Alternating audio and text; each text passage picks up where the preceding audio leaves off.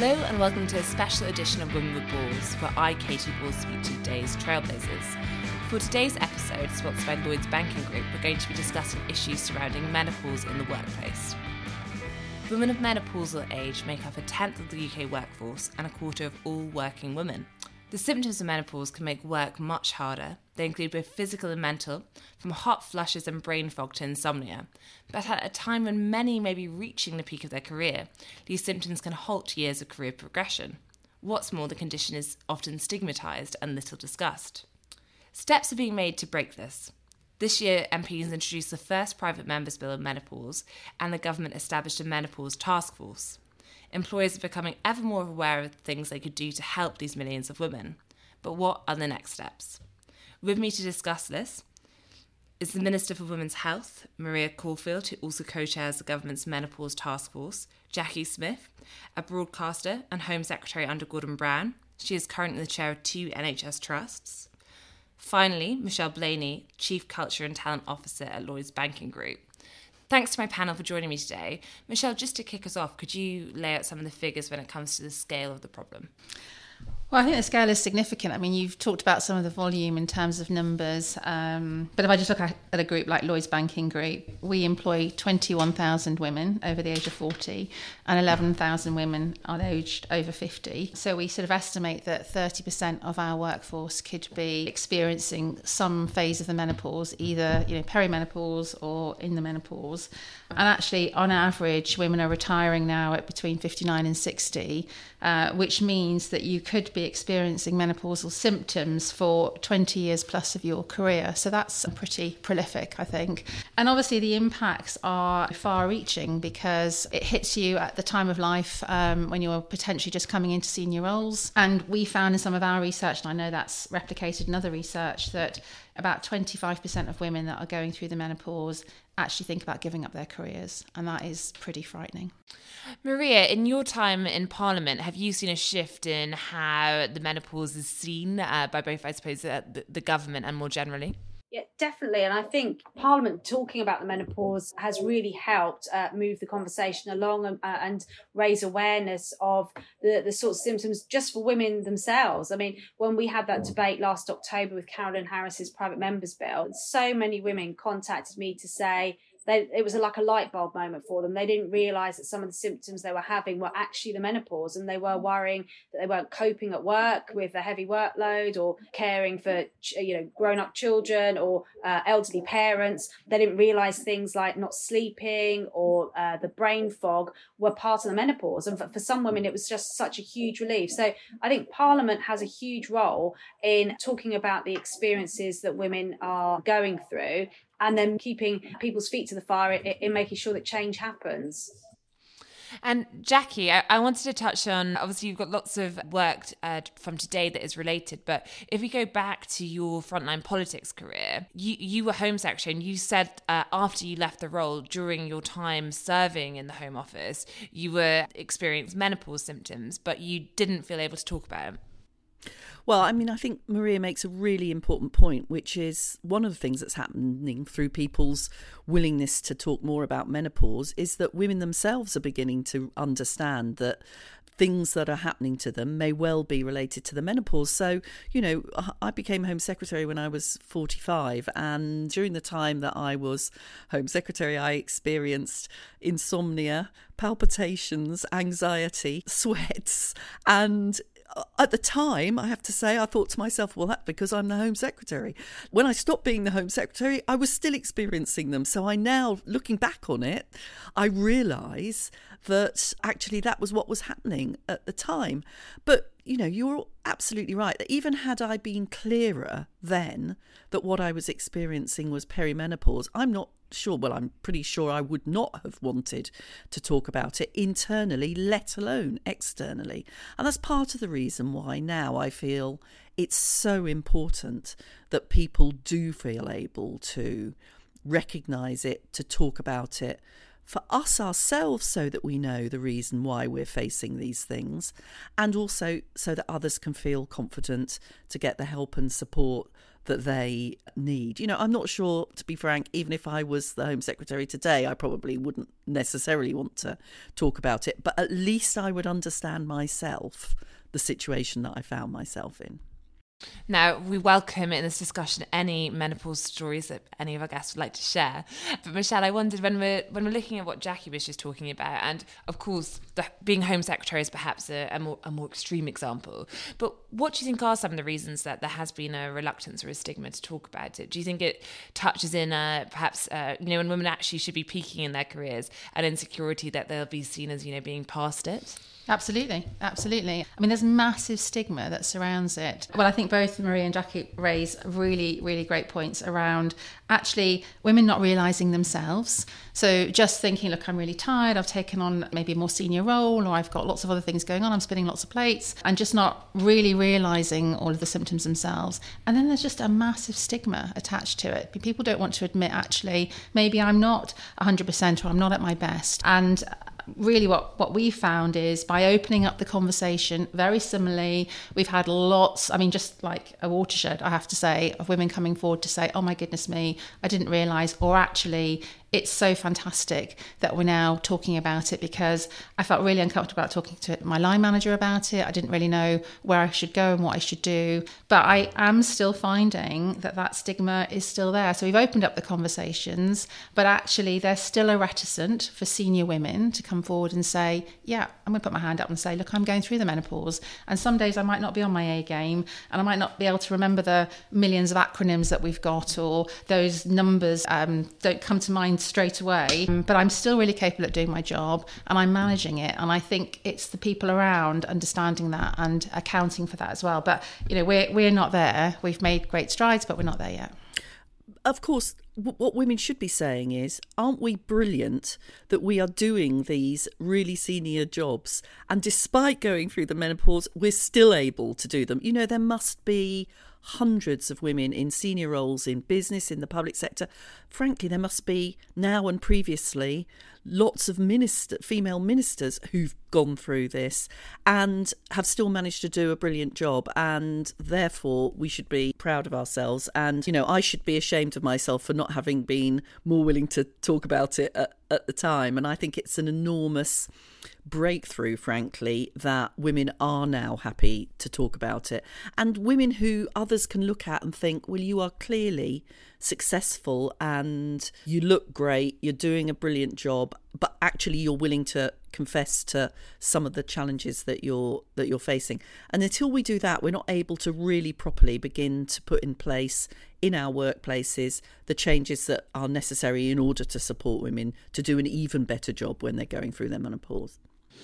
Now, I want to talk about some of the solutions currently being proposed and what more steps need to follow. But just before we do, I wondered, Maria, in terms of your work when it comes to, for example, the Menopause Task Force, what have you seen in terms of what you think the biggest problems are? Because there's obviously a two-pronged approach here, one of which is, of course, getting the right medical advice, making sure where to see, and the other is, more in the workplace, what the employer can do to assist. So what kind of messages have you been hearing? So our Menopause Task Force is really exciting, because health is normally a devolved matter, but we're bringing all 4 nations together under the task force. But also it's not just about health. So we have Paul Scully, the BEIS Minister, kind of taking up the work on the business side. And we've got Mims Davis, who's the Employment Minister, who's just commissioned a review into menopause in the workplace, and will be reporting back on that soon. So the fact that it's all 4 nations and it's cross-government, we'll be inviting justice ministers to it shortly as well, to talk about women in the prison system who are going through the menopause. I think that's really exciting, that it isn't just about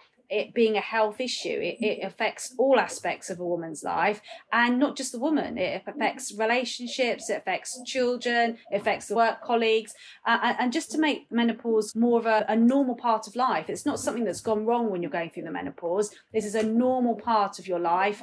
It will go on for many women for over 10 years. And so, just to build it into a normal pattern of life is something that we need to do. But there are challenges facing women, certainly in terms of the aspect of getting HRT.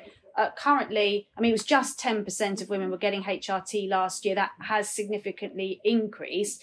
but still the number of women who could benefit from HRT aren't getting it prescribed. And that's one of the key challenges. And we've got to balance that with now the rising demand for HRT, making sure that the supply is there to meet that demand. So that's probably the most acute issue, is having those discussions about women's healthcare, for them to have the confidence to ask for help, and then supporting GPs in particular to be able to have that information to support women when they come and see them. Now, a joint research project on behalf of Unison and the Police Federation found that of the respondents who said they had taken sick leave because of menopause symptoms, 44% had told their manager a false reason for their absence. They didn't want to say what it really was.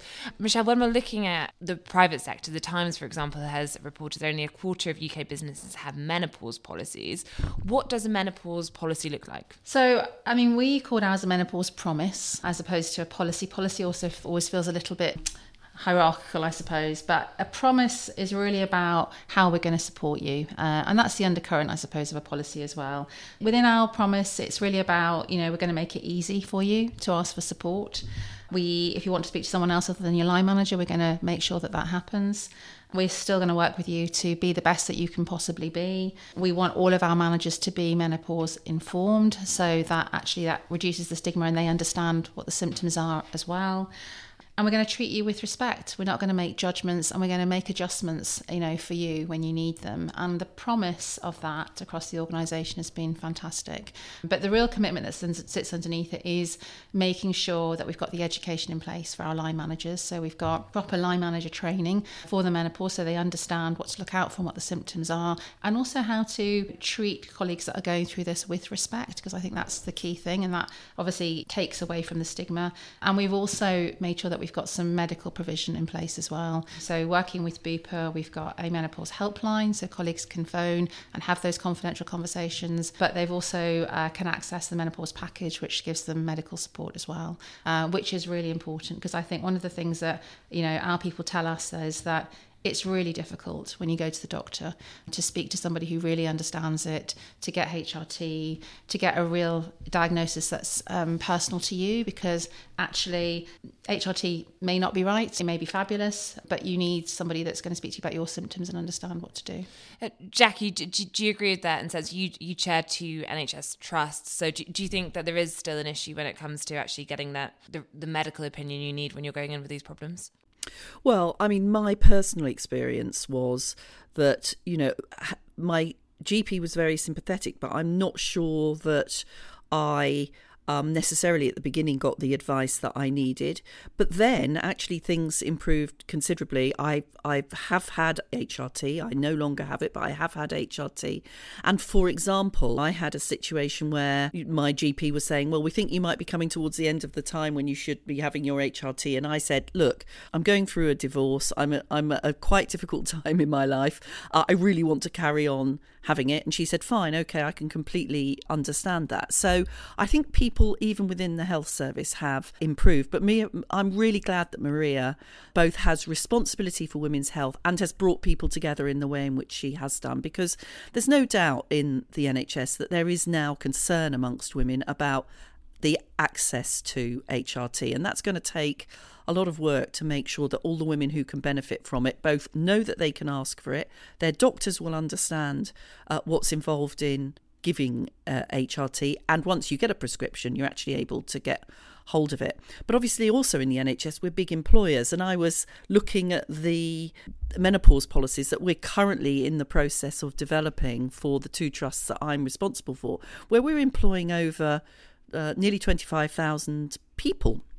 And of course, what we've demonstrated today is that even those of us who are in senior positions, who are confident, have problems talking about and taking action that supports us during menopause. Imagine if you're, a nurse or a porter or an ancillary, somebody who's got a much less powerful position in the places that I'm responsible for, it's even more difficult then to be able to talk to your manager, to be able to get access to the things that you need. And there are lots of practical things that I know have been suggested.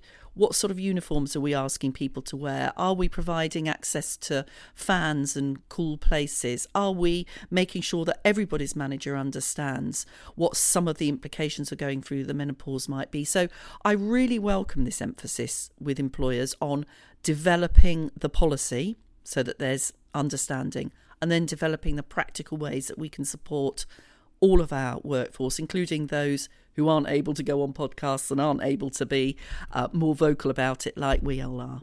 Maria, you mentioned the review that Mims Davies is conducting on this issue.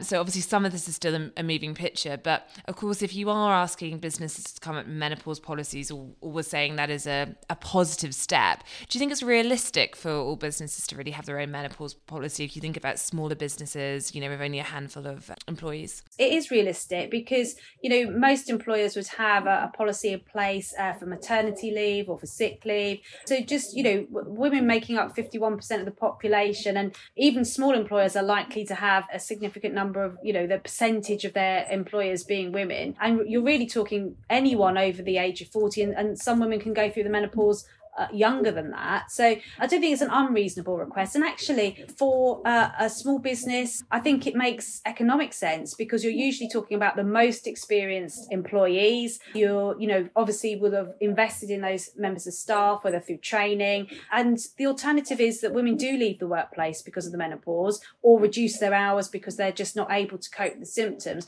So in a way, it's just an easy investment in staff and much more likely to retain them. So I think it makes good business sense, even if you're a small employer. There's not a lot of expense involved. This is about just recognising that a woman may want to just be able to have a conversation, maybe take some time off to go and see the GP, maybe to go to get to the chemist to get their prescription, or just even just opening the window, or maybe working from home on days when they haven't slept maybe for 2 or 3 nights. So we're not talking about big expenses here, and I think it's a good investment in staff, to be honest.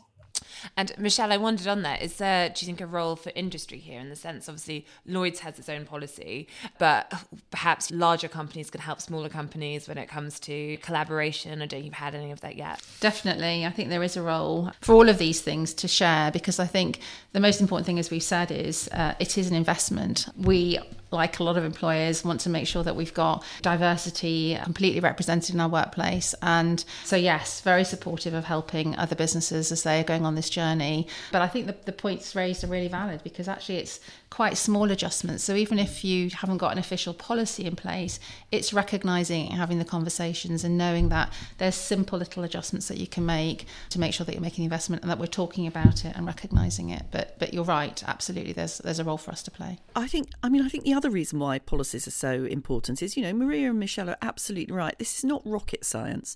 This is about how you treat your most valuable resource, including those who are probably at their peak potential productivity period within your businesses, and how you how sometimes you reassure all managers, but particularly male managers, that this is something that it is perfectly okay to talk about. I think about the fact that, I do my podcast with Ian Dale. Ian is always willing on his LBC show to talk about a whole range of social issues, and yet can I get him to focus seriously on the menopause? No, I can't, because I think he's somehow or another scared that this is something that, oh my God, what's she going to start talking about? What is this? Now, you translate that from somebody who's pretty open to those sorts of issues into a workplace where there are a whole load of managers, as I say, men probably especially, thinking, oh God, what does it mean if I open up this conversation? What am I going to have to end up doing? What am I going to have to end up talking about? I mean, it's not that difficult, guys. So having the policy there with the very practical ideas, I think helps everybody to feel more comfortable about making those quite often small changes that can make a very big difference to women's lives in the workplace. Now, I think the panel is in agreement that people should talk about the menopause more. But there have been a few voices in recent months who said actually their menopause is getting a lot of attention right now, maybe too much attention. For example, you had India Knight from The Times suggesting that all this talk could start to terrify younger women about the prospect of the menopause. Maria, what do you make of that? Well, some women do go through the menopause and don't get any of the symptoms. So there are women who periods stop, they don't get the hot flushes and they sail through it. But for the significant number of women do have problems. And I think, what I'm hearing from women when we've just talked about it in Parliament is the fact that they didn't even know they were going through it. And I think that's quite frightening. And one of the things we're looking at the task force with my co-chair, Carolyn Harris, is around education, not just of healthcare professionals, but of women, young girls and boys at school. We talk about periods, we talk about pregnancy, we talk about sexual health. They never ever discuss the menopause, and it's something that's definitely going to happen in your lifetime. So, and we've had terrible stories from women who, went to see their GP and were anxious, were stressed, and were put on antidepressants. So yes, there's a lot of attention to it, but there's some terrible experiences that we also hear that just from a lack of knowledge could have been avoided. And so for those women who go through it and, don't get those symptoms, that's great. But there's a lot of women that's not the case. And I don't think you can talk about it enough. It's a natural part of the life cycle. And, for men as well, I think they very much welcome the conversation. Certainly male members of Parliament are very comfortable now talking about it. And we just need it to be a normal part of the conversation and not the, she's going through the change that you used to hear whispered, not that long ago, to be honest. Yeah, India's completely wrong. And Maria's completely right. What frightens people is suddenly having symptoms that they don't understand why they've got, and not knowing, even when they know that they might be related to the menopause, what they can do to help to alleviate them. And frankly, the other thing that happens is, I look at, I don't want to be shallow here, but I look at Davina McCall or I look at Mariella Frostrup and I think to myself, blimey, you look great. You've been very open about, what it's been like to go through the menopause. And what you're demonstrating to other women is, it's not the end of your life, for goodness sake. You are going through a phase of your life. You may have some issues. There are things that you can do and that the health service can do to help you. And then look, right? You've got a brilliant life with lots of opportunities after that as well. That's a reassuring thing. That's not a scary thing. And Maria, I just wanted to ask you, we mentioned, of course, some of the horror stories of the misdiagnosis. And of course, before you entered politics, you were also a nurse. I wondered, when it comes to your brief, I mean, do you think women's health problems, at least, have been institutionally a bit overlooked in the past? Yeah, definitely. I mean, I think if you look at the experience of women, a lot of the issues that I'm dealing with now are natural part of a woman's life. We have so many issues around maternity services and women who have problems during their pregnancy, who know something's wrong, or they've tried to ask for help and not been listened to. Talk about the menopause now, even things like osteoporosis. That happens because women's hormones decline over time and their bones become more brittle, and but trying to get help for that is extremely difficult. I think men's health's very different. They come across health problems and very often won't ask for help. Women are going through a natural part of life and do try and ask for help, and it's just kind of dismissed as, oh, this is women's problems, you just have to get on with it. So women do definitely experience a kind of a lack of acknowledgement that just because it's a natural part of your life cycle, that there isn't help that could be there to help you get through it. Childbirth is a classic example, with the kind of the push for natural births for many years. And if you took painkillers, Gastaner, or wanted a cesarean, it's almost seen like a failure. Just because it's a natural part of life does not mean that women don't need help and support to get through it. And I think that's the change in conversation we want to have, and encourage and give women the confidence to push back and keep asking for help, but also give healthcare professionals the confidence to be able to provide that support too. And Michelle, you, like all our panellists, are a senior woman in the workplace. And I wondered, therefore, looking back at your career, do you think there have been times when it has been, that moment people are talking about as the change, or they look at a colleague in the room, they dismiss perhaps someone being a bit irritable or having a difficult time as in that sense? Oh, definitely. It's interesting correlation to pregnancy, because I can remember like years ago, sort of being pregnant and almost being in denial that you were pregnant as a woman, let alone wanting to say that actually you didn't have an easy pregnancy and the birth was really simple. And they're almost like a little bit of you almost wanted to just beat through it and not talk about it and put up with it. And I think there is definitely a sea change in women today, which I'm absolutely delighted to see. So our younger women in the workplace welcome all of this. They love talking about it. They've been massively supportive. In fact, the fantastic senior manager that's been leading on this in Lloyds, is younger and has been really prolific in saying it's so good. She's learnt so much. She feels really educated and prepared. And I think we cannot do enough of that, really. But I have seen a massive shift. I mean, I've been with this organisation for nearly 28 years, and it's been fascinating to see how, things that I just wouldn't have spoken about, actually that would have been deemed, female problems or issues, or potentially things that could have set you back in your career, actually are no longer there. So we cannot, I can't stress it enough, talk about this enough, keep vocalising the issues and making it okay to have the conversations. Jackie, we're talking about modernising the workplace with these new policies. Of course, one of the most tricky workplaces to modernise is Parliament. If you look at the building, if you look at the system, for example, no HR system and so forth. Lindsay Hoyle has announced this week that the Commons will become a menopause-friendly employer. What measures do you think he should be looking at in order to make that happen? Yeah, well, first of all, I mean, I think the fact that Lindsay Hoyle has been willing to do that as Speaker is really significant. And that is down, frankly, I think, to the campaigning work of people like Carolyn, and the fact that Maria and others are willing to that's Carolyn Harris, and that Maria and others are willing to take this up in Parliament. I mean, for the first big modernising influence in Parliament, of course, was getting few more women in there. And that's still an unfinished job, but what a difference it makes.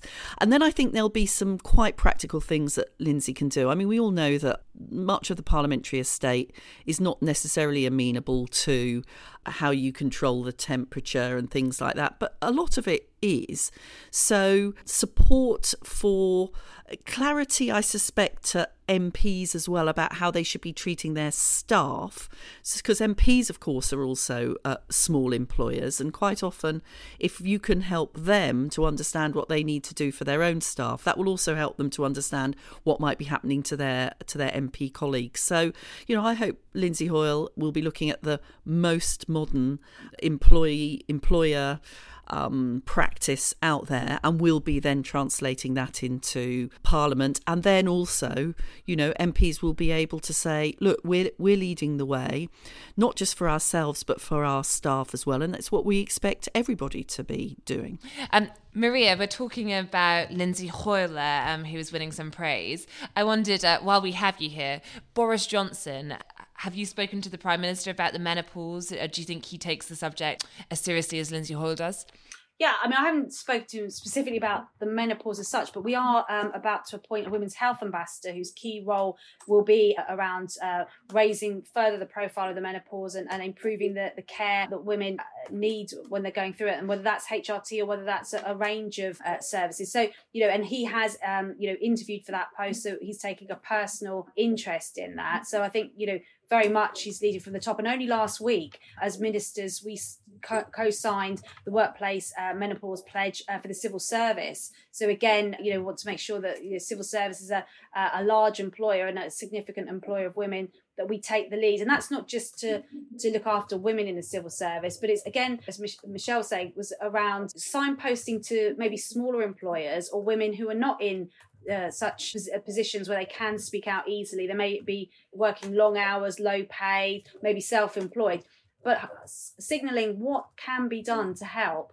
a woman in the workplace. And if someone's self-employed, just to be able to for them to be able to acknowledge that actually if they're really, really tired, maybe they do need to do, juggle their workload slightly differently, allow themselves some flexible time and to kind of indicate that this is just a natural process that they're going to. So I think big organisations like Lloyds, like Parliament, like the civil service, it's great for the women working in them, but hopefully it will also help those women in other organisations to see what can be done and help those employers in smaller organisations too, to realise that some small, simple changes can make a huge difference. Michelle, we're talking about a sea change on the menopause, and I just wondered, do you think there's also been a power shift in the sense that women are now looking at the menopause policies employers have in place, how they will be treated? Absolutely. So we're definitely seeing that with some of our senior women appointments. They want to know, actually, are you a menopause-friendly organisation? How might I be treated in this organisation? So there is a lot more focus by women,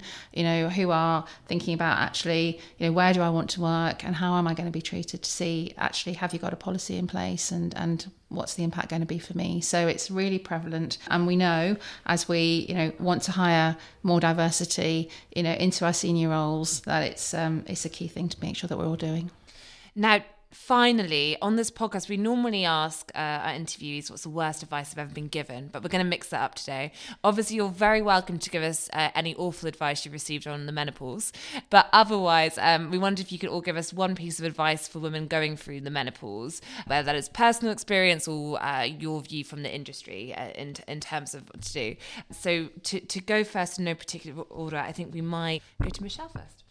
The most important advice I could give, and as a woman going through the menopause at the moment, is not to be fearful about speaking about it, to be willing to come forward and say, actually, this is what I'm going through and this is the impact it's having, and also to look at what you can do yourself to help yourself through that and being proactive in that. So do not suffer in silence would be my advice. Talk about it, because when you do, you educate yourself, you educate the people around you, and you make life a whole lot better. Okay. Maria? My advice would be to look at the range of symptoms from the menopause. So if someone's not sure whether they're going through the menopause, maybe because their periods are, slightly haphazard or have stopped for a while, look at some of the other side effects. And it is like a light bulb moment when Jackie talks about the palpitations, but the brain fog and they're not sleeping. All of a sudden, for a lot of women, when they look at the wider symptoms, it's not just about having hot flushes and your period stopping. It really is a light bulb moment, and quite reassuring that it's just a natural process. It's not that I'm not coping. It's not that there's something seriously wrong with me. So that would be my best advice, because it will join the dots. And Jackie, you get to have the final word. So I suppose, given what I've said about Ian, I would say talk to the men in your lives. Tell them to listen to what you've got to say. Tell them to get over themselves and to help you. A great place to leave it there. Okay. Thank you to my panel today, and thank you for listening.